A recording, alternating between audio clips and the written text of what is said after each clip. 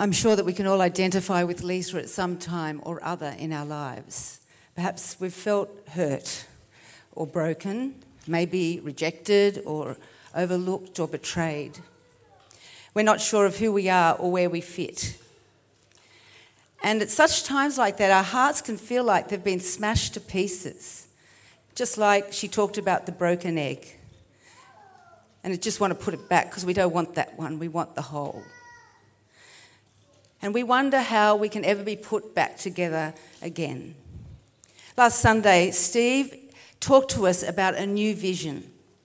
And one of the things that he talked about, which really was so important for us today, is that Elisha's servant went out to look at the situation. And when he looked at it, all he could see was the enemy. He came back and he said, "We're in trouble. We're just surrounded by the enemy." And Elisha prayed, and he said, "Oh Lord, please open his eyes that he may see." And he went out again, and what he saw was victory surrounding him. What he saw was the chariots of fire, which were the deliverance for him. And that's my prayer for all of us today, that I'm praying, "Oh Lord, please open your eyes that you may see what God has for you." At the end of last year, as I began praying about the picture that God had for Northeast for 2021, I actually prayed that I said, "God, open my eyes so I can see what you want, what you have for our Northeast family and for the community that he wants us to serve." So God showed me what it would be like for us to live wholeheartedly in our relationship with him, wholeheartedly in our relationship with one another, and wholeheartedly in our commitment to reach the lost. As I spent more time praying, the picture became clearer. God showed me that he's calling our church to love him wholeheartedly, because he knows what will happen when we do that. He's calling our church to serve him wholeheartedly, because he knows what will happen when we serve him wholeheartedly. And he's calling us to follow him with our whole heart. On New Year's Day, the first thing I did when I woke up was to turn to the Word of God. And I read God's promise to me, and it said, "Pam, I will never leave you. I will never forsake you."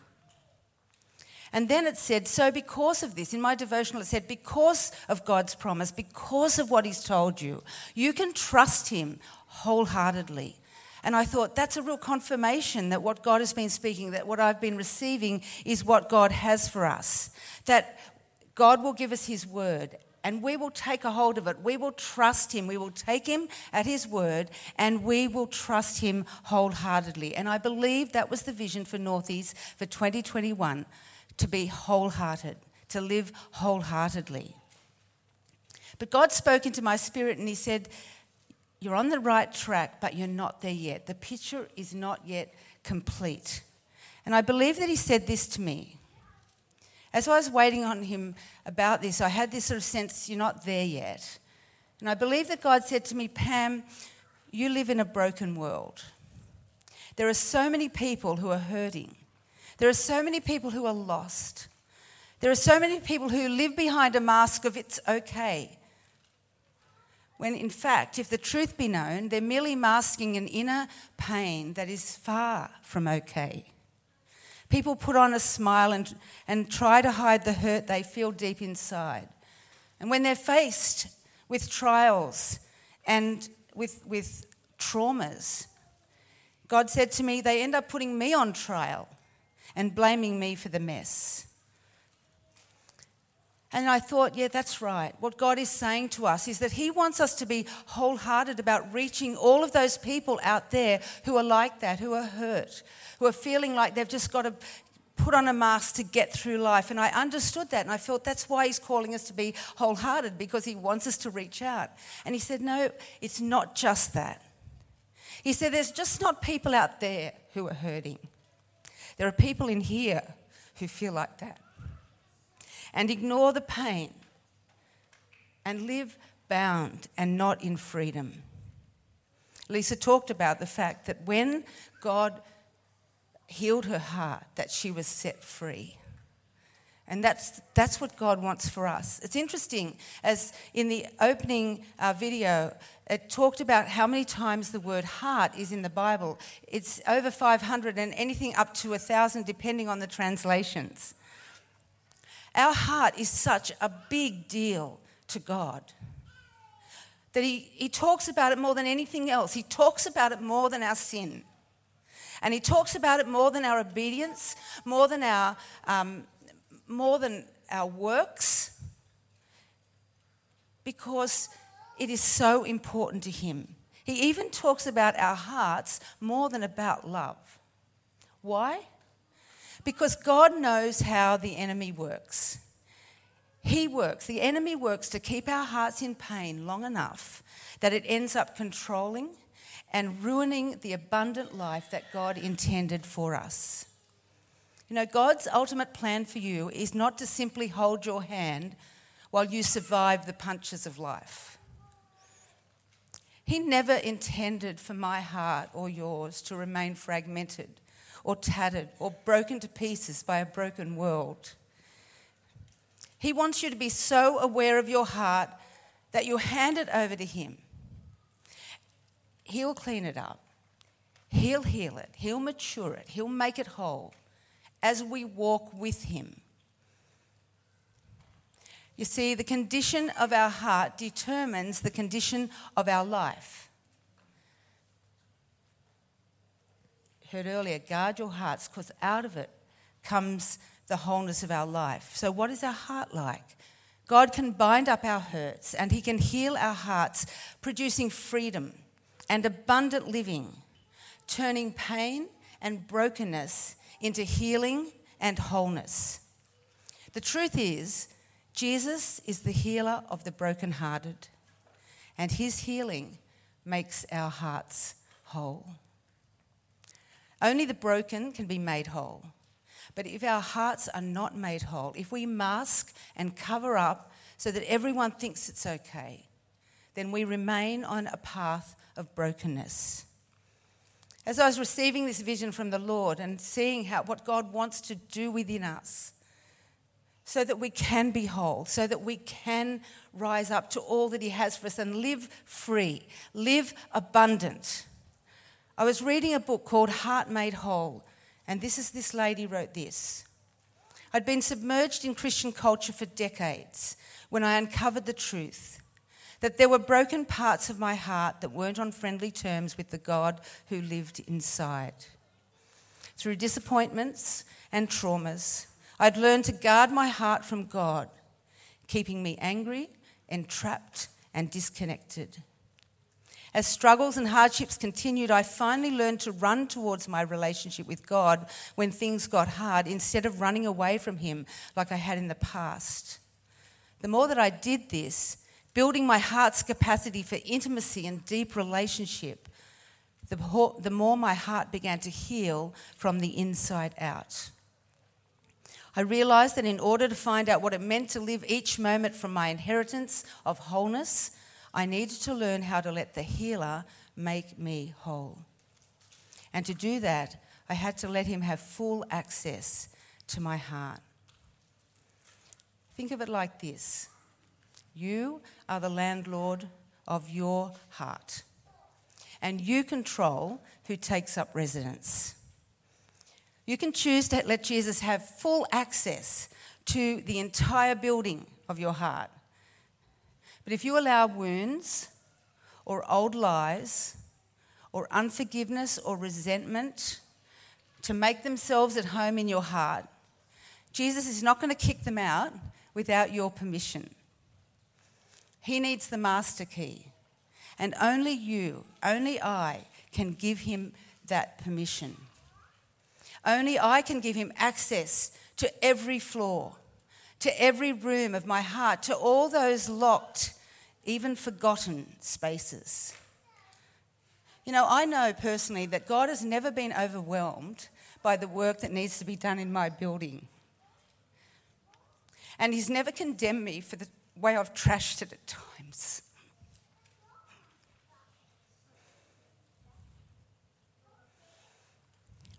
But I know that I don't have the tools or the knowledge or the power or the strength to make everything new. That's why I chose to ask him to make his home in my heart. It's not about waiting until the building is perfect to invite him in, because it's never going to be that way. What we have to do is to learn to surrender every space, to let him take up residence in all the real estate our hearts have to offer. And then we'll experience heart transformation and our hearts will be made whole. The Apostle Paul sums it up this way: this entire building is under construction and is continually growing under his supervision until it rises up, completed as the holy temple of the Lord himself. This means that God is transforming each one of you into his dwelling place through the power of the Holy Spirit living in you. Friends, we're all going to collide with pain at some time in our lives. If you haven't already, you will. Because we live in a fallen world that we cannot control. How do we know that the pain has a place in it, is taking root in our hearts? The Bible says that out of the mouth, the heart speaks. So you can hear what comes out of your mouth. You can listen to see if there is pain inside. When we speak words of criticism or judgment, or we're resentful or bitter, when we hurt others by our words, that's speaking out of our heart. And we have to go before God and say, what is it in there that's causing this? And allow him to heal it. Because unhealed pain will become our greatest enemy if our hearts are not made whole again after every collision that we have. There is only one who can take the shattered pieces of our hearts and put them back together again so that we flourish even in the worst situations. And when you're living in wholeness with Jesus, your heart will thrive. You'll be unshakable, living fully alive in every moment, loving God with your whole being. And that's the vision God has for us. That's what he wants for every one of us. And he doesn't want us to miss out on what he's planned for us. He said, I've come to give you life to the full, so that we can live in that place.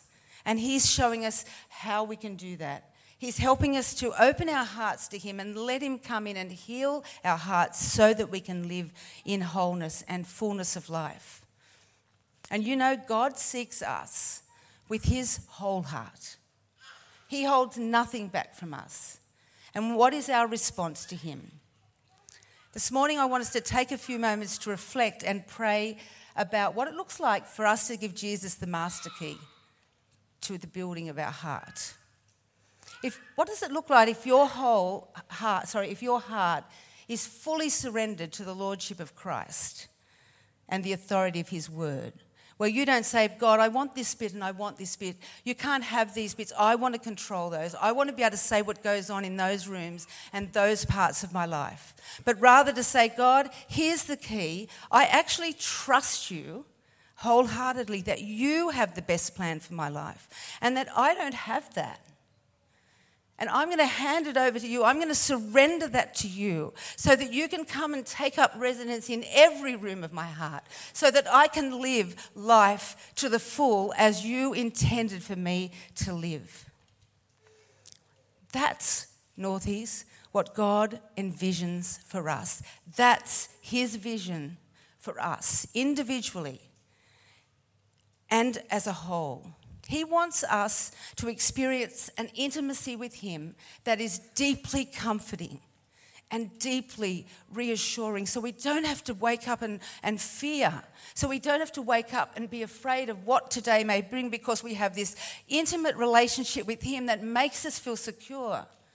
We trust him that he loves us. We trust him that his word is true and that what he says is true, and we can step into that. And when we do that, we will have confidence. We will have boldness every day as we go about life. We'll have a strong, clear sense of his calling for this season for our life, or the season that we're about to step into. We'll experience a growing sensitivity and awareness of what the Holy Spirit is saying to us. And when he speaks and says, I'm going to give you a new name, we can trust him as that he will. And sometimes it takes a while. For Lisa, it was 7 years. But sometimes if we actually step into what he's saying, sometimes it comes on more quickly.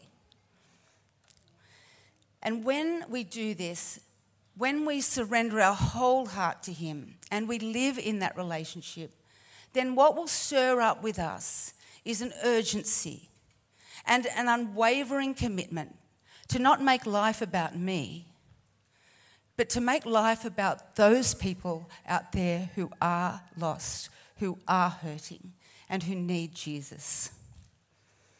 They need the truth. We need the truth, and it's the truth that sets us free. God has given us this vision. I really believe he's given it for us as individuals and the church as a whole. He wants us to have whole hearts so that we can live wholeheartedly. It's not just about saying, yes, you've got to be wholehearted and putting on that stoic determination to do it. No, he's saying, no, that's not what I want. I don't want you to walk down the path of just about pleasing me. Forget that. What will please him is if we trust him. That's what he wants. He's saying, I've said this. Will you trust me? Will you trust me? Will you let me make your hearts whole so that you can love me, serve me, walk with me wholeheartedly? And when we do, we're set to live and love with a whole heart. I'm going to ask our host team to just get prepared and our worship team to come back to the stage. You're going to receive a gift this morning, just a small gift from us to you. It's as a reminder of this Sunday. And I want you to take it with you and allow God to take you on the journey this year. What does that mean for you? That he makes your heart whole so that you can love him, serve him wholeheartedly. Let's pray. Dear God, I thank you so much that you reveal your heart to us. I thank you, God, that you have a vision for us, that you just don't want to leave us where we are. You want us to step forward into the supernatural plan that you have for our lives. God, help us not to sit here this morning and just see in the natural. Because when we look in the natural, God, we know it's limited. And the enemy is a big part of that picture.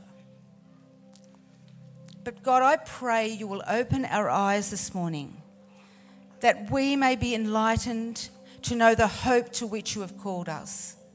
I pray, God, that you will open all of our eyes to see the supernatural victory that you have for each one of us in our lives.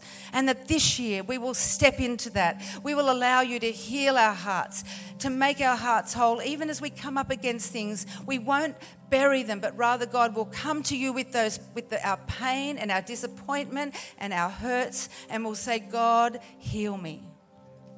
We thank you, God, that you understand our response. Sometimes we are angry and we are disappointed, and that's okay. We thank you that you understand that. But then help us to stay in that place with you where we allow you to heal us and make us whole. And then together we go forward wholeheartedly to walk life with you. And you'll show us then what you want for us. We know that. I thank you, Lord, for our church here at Northeast. I thank you for every person who's here this morning.